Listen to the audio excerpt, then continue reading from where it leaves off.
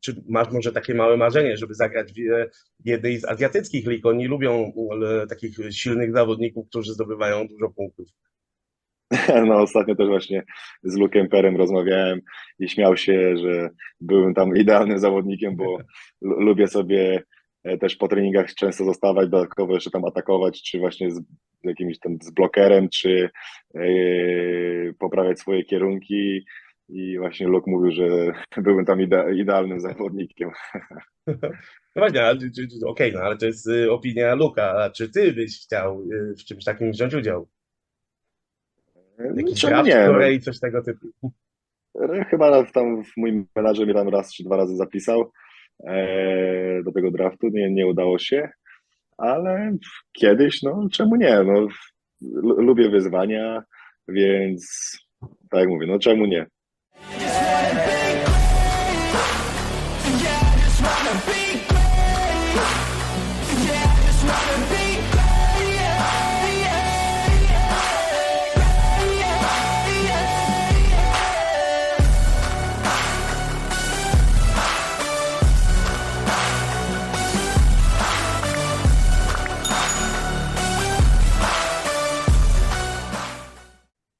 Dzień dobry Państwu, nazywam się Piotr Siekierski, a to jest kolejny podcast Volley Time. Moim dzisiejszym gościem jest bombardier z Gdańska, zawodnik trefla, Gdańsk, Bartłomiej Bądź. Cześć Bartek.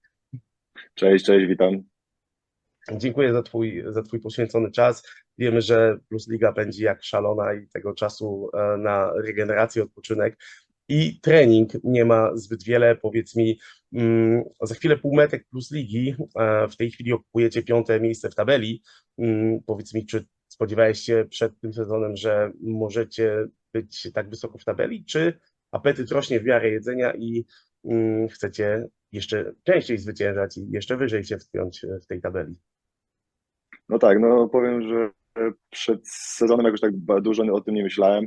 Dopiero po pierwszych tam sparingach, pierwszych treningach zobaczyłem, że w tej drużynie drzemie spory potencjał. Później doszła kontuzja Piotrka Orczyka niestety. Trochę te plany nasze się pokrzyżowały. Ale ogólnie myślę, że jak na dzień dzisiejszy naprawdę to bardzo fajnie wygląda. Cel mamy taki, żeby być w tej 8. Na dzień dzisiejszy jesteśmy. Wiadomo, że to jeszcze połowa, można powiedzieć więcej niż połowa sezonu, więc zobaczymy jak to będzie, ale mam nadzieję, że naszym celem jest, żeby być w tej 8. Mhm. Poza stratą punktów z drużyną Ślepska Suwałki, powiedzmy z drużyną z podobnej półki co wy, a także po słabym jednak meczu z Jastrzębskim Węglem, gdzie u siebie przegraliście dosyć gładko, to raczej macie w tej chwili więcej zwycięstw niż porażek i prezentujecie naprawdę równą formę, co jest na pewno też dużą zasługą sztabu szkoleniowego. Powiedz mi, czy metody treningowe Igora Juricicia zaskoczyły cię czymś? Nie. Myślę, że teraz już taki jest poziom w Plus Lidze i taki poziom trenerów, że te treningi bardzo podobnie wyglądają. Mogą się tylko różnić detalami. Myślę, że Igor Juricic naprawdę fajnie wkomponował się w nasz zespół, który jest takim miksem doświadczenia z młodością. Bardzo mi się to podoba, że też zostaje po treningach z młodymi, podpowiada im, bo czasami byłem w takich drużynach, że ci młodzi, można powiedzieć, że byli tak odstawiani na bok, a tutaj trener zostaje z nimi po treningach i z nimi trenuje. No to jest to faktycznie coś, o czym warto wspominać, bo tak jak powiedziałeś, nie każdy trener ma na to czas, nie każdy ma wizję taką, żeby tych młodych gdzieś wprowadzać w drużynę. No, siłą rzeczy wasz skład w tej chwili jest troszeczkę przemeblowany, ponieważ tak jak już wspomniałeś, bardzo poważnej kontuzji doznał Piotrek Orczyk. Czy możesz zdradzić, jak wygląda w tej chwili sytuacja zdrowotna drużyny? Na dzień dzisiejszy jeszcze Kuba Czerwiński wraca do zdrowia, bo też tam naciągnął brzuch. Martinez też już powrócił, więc w tym tygodniu już będziemy trenowali w pełnym składzie, można powiedzieć. A Oprócz czy Piotrka przez... oczywiście, Mhm. bo Piotrek wiadomo, że no, ciężko będzie miał, żeby wrócić w tym sezonie. Tak, tak, to prawda. Wiem, że przechodzi rehabilitację, na swoje social media wrzuca cały czas, pokazuje progres tej rehabilitacji, także trzymamy mocno kciuki, żeby wrócił jak najszybciej, bo przecież pamiętamy, że znalazł się również na liście w zeszłym sezonie kadrowym, w szerokiej liście powołanych, także no, to jest to ogromna strata. Natomiast chciałem Cię dopytać, czy przez to właśnie, że Piotrek jest kontuzjowany, czy bardzo musieliście przeorganizować waszą grę? Yy, Trochę tak na pewno, bo Piotrek wiadomo, że był bardzo ważną postacią naszej drużyny. We wszystkich sparingach grał, naprawdę ten poziom jego był bardzo wysoki. Ale też już w sparingach Mikołaj Sawicki wchodził, naprawdę też fajnie się prezentował, więc naprawdę na ten moment Mikołaj bardzo fajnie go zastępuje. Tak, to prawda, zgadza się. Zresztą też statuetkę MVP dostał, już nie jestem pewien w którym spotkaniu, ale faktycznie prezentuje naprawdę wyborną formę, nie tylko na zagrywce, jak to miał w Bełchatowie, tylko teraz faktycznie może pokazać się w dłuższym wymiarze gry na boisku, co jest też na pewno dla niego niezwykle owocne, prawda, bo to, no, o to chodzi przecież też, żeby grać. Właśnie jeżeli chodzi o przyjmujących, to w poprzednim spotkaniu na pozycji przyjmującego lewoskrzydłowego znalazł się Mariusz Wlazły. Czy wy byliście gotowi na taki scenariusz, czy była to raczej spontaniczna decyzja? Tak, tak. No mało kto o tym wie. Mogę teraz powiedzieć, że Mariusz już myślę, że ponad miesiąc trenuje na przyjęciu. Była to taka wspólna decyzja trenera i jego. I tak jak teraz w mnie się to pokazało, naprawdę to zaowocowało. Mariusz wszedł i naprawdę pociągnął naszą drużynę do zwycięstwa.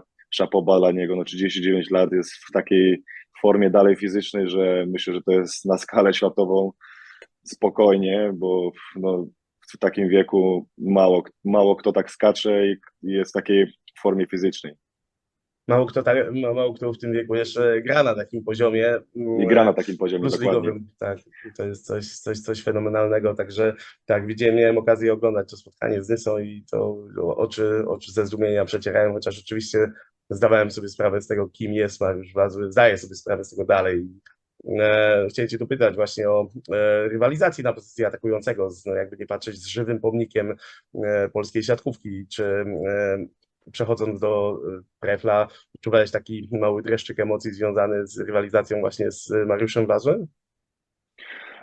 Dreszczyk emocji chyba nie, ale bardziej taka motywacja, żeby jeszcze docisnąć przysłowiową śrubkę na treningach i żeby to, no to dla mnie to była spora motywacja, ale też spełnienie marzeń, można powiedzieć, bo e, kilka, kilkanaście lat temu na pewno bym się nie spodziewał, że będę razem z Mariuszem w drużynie. Tak jak mówimy, to jest żywa legenda. Też pierwsze takie turnieje kadrowe, które oglądałem, mecze, to właśnie wtedy prym wiódł Mariusz Wlazły i na pewno byłem w niego wpatrzony, można powiedzieć, jako mały chłopak i to też była motywacja dla mnie, jak oglądałem jego, żeby właśnie w tą siatkówkę, cały czas w tą siatkówkę dążyć do tego, żeby grać w tą siatkówkę. A powiedz mi, czy możesz zdradzić, jak wygląda wasza relacja? Czy to jest coś na zasadzie mentoringu, czy jesteś już na tyle doświadczonym zawodnikiem ogranym, że no, nie potrzebujesz czegoś takiego? Czy jednak mimo wszystko Mariusz daje ci jakieś tipsy, co można by zrobić lepiej, albo w jakichś konkretnych sytuacjach zachować się w inny sposób niż to zrobiłeś, czy raczej macie po prostu czystą, zdrową rywalizację i to wszystko? No ogólnie już, tak jak mówię, no Mariusz od miesiąca ponad gra na przyjęciu, to też trochę to inaczej teraz wygląda, ale Mariusz to też poza boiskiem sporo nam podpowiada, czy to mentalnie, czy no w każdym aspekcie można do niego podejść, podpytać się. Mariusz ma sporą wiedzę, dużo w tym sporcie i w życiu przeżył, więc no, trzeba czerpać jak najwięcej przy nim. Zgadza się. W waszej drużynie jest również drugi weteran siatkarski. Mam tutaj na myśli Lukasa Kampę. Powiedz mi, kto odgrywa większą rolę takiego mentora nad młodymi? Czy właśnie Lukas, czy bardziej Mariusz? Myślę, że razem. Lukas też już kilka dobrych lat w naszej lidze gra, dobrze już mówi po polsku, więc to też jest naprawdę, jak spotkaliśmy się po kilku dobrych latach, bo razem w Radomiu graliśmy przez 2 sezony. Jedna z pierwszych wiadomości na WhatsAppie to była po angielsku, a on do mnie odpisał: mordo, co ty, dawaj to po polsku piszemy, nie? Mówię, no naprawdę byłem pod wrażeniem, wiedziałem, że już ten język polski jest u niego na dobrym poziomie, ale nie wiedziałem, że aż na takim dobrym poziomie, więc naprawdę szapoba dla niego.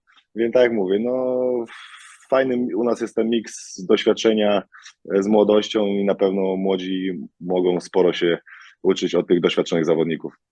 No właśnie, moje następne pytanie miało też dotyczyć Lukasa Kampy, ponieważ przed sezonem udało mi się złapać jedną z twoich wypowiedzi, że słyszałeś, że w Gdańsku zostaje Lukas Kampa i to również przyczyniło się do podpisania kontraktu. Tak jak wspomniałeś, grałeś z nim już w Radomiu. Dodałeś jeszcze w tym wywiadzie, że wierzę, że zarówno indywidualnie, jak i zespołowo będziemy czynić postępy. No właśnie, czy teraz powiedzmy już pod koniec tej pierwszej rundy jesteś w stanie powiedzieć, że drużyna wykonała progres? Myślę, że tak naprawdę. Już parę meczów zagraliśmy naprawdę na wysokim poziomie. Lukas to jest jeden z topowych zawodników, myślę, na świecie dalej. Wie, w którym momencie wystawić do danego zawodnika, jak go wprowadzi, tak jak też młodzi zawodnicy, tak jak Mikołaj Sawicki czy Jakub Czerwiński byli na boisku, to wiedział, w którym momencie im wystawić i to jest naprawdę bardzo ważne, mieć takiego zawodnika na rozegraniu, bo to może tylko nam dać na plus i możemy tylko coraz lepiej po prostu być zgrani i coraz lepiej nasza gra może wyglądać. Czy w momencie, kiedy znajdziecie się już w tej ósemce, takim cichym marzeniem byłoby włączenie się realne w walkę o medale? Czy jest twoim zdaniem to możliwe? Możliwe jest, ale myślę, że będzie bardzo, bardzo ciężko. 4, 5, 6 drużyn naprawdę jest na mocnym europejskim poziomie, więc Ale myślę, że część z będzie. nich jest za wami w tabeli w tej chwili. No tak, ale no, myślę, że będzie ciężko, żeby. Na razie myślimy o tym, żeby być w ósemce, a jak już będziemy w tej ósemce, to zobaczymy, co da się zrobić i o co powalczyć. Okej.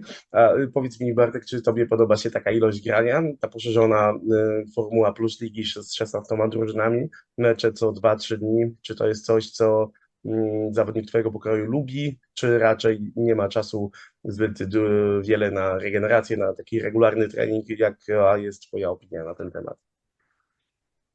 No teraz w poprzednim tygodniu, można powiedzieć, że w przeciągu tygodnia zagraliśmy 3 mecze.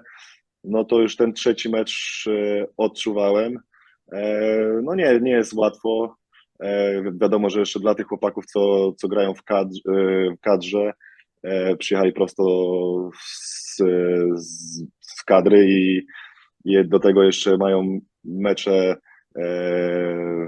w Lidze Mistrzów czy w innych tam pucharach, więc dla nich to naprawdę jest mega, myślę, ciężko. No ale taki mamy terminarz, taki jest sport niestety, więc musimy do tego się dostosować. A czy byłbyś zwolennikiem wrzucenia do formuły 14 lub 12-zespołowej? E, Ciężko teraz tak powiedzieć. No, w tym sezonie też poziom myślę, że jest naprawdę, naprawdę na wysokim poziomie. Każdy z każdym może wygrać, więc myślę, że 14 było optymalnie, ale 16 też nie jest źle. Okej, dobra. Bartek, a jeżeli chodzi o Twoje indywidualne zdobycze, czy Twoim zdaniem uda Ci się w tym sezonie pobić rekord statuetek MVP bądź też punktowy? Wiadomo, że tych meczów jest trochę więcej, ale mimo wszystko, czy gdzieś tam patrzysz kątem oka na te statystyki plus ligowe? Co do statuetek, to dla mnie, jakby nie będę schodził poniżej jakiegoś tam poziomu, to myślę, mogę nawet ani jednej statuetki nie dostać, jak będziemy wygrywać, bo to te statuetki to nie są ważne. Najważniejsze, tak jak mówię, żeby drużyna zwyciężała. Ale zobaczymy. No, mam nadzieję, że ten sezon będzie też dla mnie dobry. Będą mi omijały kontuzje i mam nadzieję, że zakończymy ten sezon w playoffach. Okej. Bartek, no ale więcej punktów to też większa szansa na to, że do reprezentacji Polski powoła Cię Nikola Grbić. Chciałem Cię zapytać, czy jesteś w kontakcie z trenerem reprezentacji w tej chwili? Nie. W kontakcie nie jesteśmy. Wiadomo, że na pewno jestem jakiś tam w kręgu zainteresowań trenera, ale też stąpam twardo po ziemi i wiem, że sporo jest u nas bardzo dobrych zawodników, tak samo na mojej pozycji i będzie Czyli bardzo też jesteś ciężko, żeby. dobry. No może tak, ale tak jak mówię, no wiem z czym to się je i wiem ilu na mojej pozycji jest dobrych zawodników, bardzo dobrych, można powiedzieć, na skalę światową i do tej kadry będzie bardzo ciężko się dostać, no ale zobaczymy. No, wszystko jest przede mną. Mam nadzieję, że ten sezon dobrze zagram, na tym się skupiam, a jak się będzie dobrze grało, to kadra przyjdzie naturalnie. Jasne. A powiedz mi, a tak a propos jeszcze zakończonego już sezonu reprezentacyjnego w 2022 roku, czy Nikola Grbić uzasadnił Ci w jakiś sposób decyzję, dlaczego nie zabrał Cię na te finałowe spotkania, zarówno jeżeli chodzi o WNL, jak i o Mistrzostwa Świata? Nie, ale też myślę, że nie musiał. Ja wiedziałem, tak jak mówię, no, możemy spokojnie zrobić z 4 drużyny na podobnym poziomie, gdzie myślę, że w ostatnich latach tego nie było w Polsce, więc na pewno nie musiał mi to tłumaczyć. Ja i tak byłem zadowolony z tego, że trener dał mnie do tej szerokiej kadry. Był to dla mnie też jakiś tam po sezonie, gdzie ogólnie drużynowo nie zagraliśmy za dobrze. Też jakiś tam mały taki prezencik. Jasne. Rozumiem. A Bartek, powiedz mi, czy przed sezonem oprócz oferty z Gdańska miałeś jakieś inne oferty na stole, które rozważałeś, żeby przyjąć? Jakieś tam oferty były, ale też tam nie chciałbym mówić dokładnie, co to za oferty były. Okej. A coś z zagranicy się pojawiło? Tak. Okej, Było tam jakieś okej. zainteresowanie, nie może jakieś tam konkretne oferty, ale też w Polsce bardzo szybko trzeba podejmować decyzje. Z tego co ja pamiętam, w Gdańsku podpisałem chyba jakoś końcówka.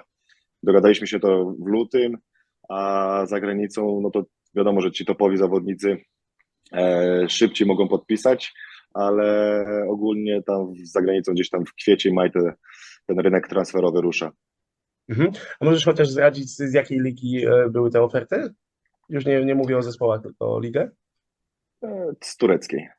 tureckiej. Okej. Ciekawy kierunek na pewno. No, byłoby dużo cieplej w tej chwili na pewno. Chyba tak. Bartek, pytam też pod kątem następnego pytania, ponieważ pojawiła się w ostatnim czasie plotka łącząca Cię z Dykbolem AZS-em Olsztyn i czy mógłbyś uspokoić fanów z Gdańska, że nigdzie się nie wybierasz i czy mógłbyś ewentualnie zdradzić, na jak długo masz kontrakt właśnie z zespołem Trefla? No, na ten moment na pewno się nigdzie nie wybieram. Kontrakt mnie obowiązuje do końca tego sezonu, a później no zobaczymy, co to będzie. Co los da. Co rozdam, okej. Czy Ty chciałbyś jeszcze zagrać za granicą? Myślę, że tak. Myślę, że jeśli by była naprawdę ciekawa oferta, to chętnie bym wyjechał za granicę. Dobrze, bardzo dobrze wspominam 2 lata w Friedrichshafen, naprawdę bardzo fajnie mi się tam grało, dobre mam wspomnienia, więc czemu nie? Mhm. Właśnie, bo tam osiągałeś naprawdę bardzo, bardzo fajne rezultaty. No i pojawiły się też sukcesy, prawda? W postaci medali i pucharów na terenie niemieckim. E, Jest też takie pytanie od jednego z naszych fanów, czy właśnie, żeby wskoczyć na ten wyższy level, mm, czy byłaby szansa, żeby dostać się do jednego z tych zespołów, które realnie mają szansę bić się o medale? Jeszcze raz, możesz tam powtórzyć pytanie, bo coś tam Jasne. przerwało? Jasne.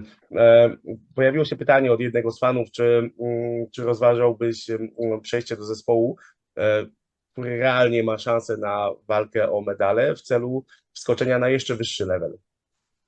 Jasne, wiadomo, że każdy siatkarz marzy o tym, żeby być w drużynie z tego topu. Ja też na pewno do tego dążę. Nie jest łatwo na pewno, ale zobaczymy. No, ja jakoś tak bardzo się na tym teraz nie skupiam. Staram się na każdym treningu poprawiać swoje elementy. Tak jak nieraz, kilkanaście razy pewnie, czy kilkadziesiąt to mówię w wywiadach, że jeszcze sporo na pewno mam do poprawy. W każdym elemencie na pewno mogę się jeszcze poprawić, więc do tego dążę, a później zobaczymy. A czy czy masz może takie małe marzenie, żeby zagrać w jednej z azjatyckich lig? Oni lubią takich silnych zawodników, którzy zdobywają dużo punktów. No, ostatnio też właśnie z Lukem Perem rozmawiałem i śmiał się, że byłem tam idealnym zawodnikiem, bo lubię sobie też po treningach często zostawać, dodatkowo jeszcze tam atakować, czy właśnie z jakimś tam z blokerem, czy poprawiać swoje kierunki. I właśnie Luke mówił, że byłem tam idealnym zawodnikiem. No właśnie, okej, no ale to jest opinia Luka. A czy ty byś chciał w czymś takim wziąć udział? Jakiś Czemu draft w nie? No, Korei, coś tego typu? chyba tam mój menadżer mnie tam raz czy 2 razy zapisał do tego draftu. Nie udało się. Ale kiedyś, no czemu nie? No, lubię wyzwania, więc tak jak mówię, no czemu nie? Mm? A czy jest takie miejsce, do którego chciałbyś wrócić, grać? Spała. Wrócić do spały? Ja to tak pół żartem. Zobaczymy. Tak jak mówię, no na razie o tym nie myślę. Może kiedyś do Radomia, tam gdzie zaczynałem, wiele mam wspomnień. Moja żona też jest z Radomia. Dużo mam tam znajomych, przyjaciół, więc kiedyś, dlaczego nie? Jasne. No teraz byś się na pewno czarnym przydał, bo niestety zaliczyli mały regres i troszeczkę no, pikują w dół. Natomiast Bartek, czy ty masz jeszcze taki element, wspomniałeś o tym, że chciałbyś się dalej rozwijać, natomiast chciałem cię dopytać, czy masz taki jeden szczególny element, nad którym chciałbyś mocniej popracować w tym sezonie?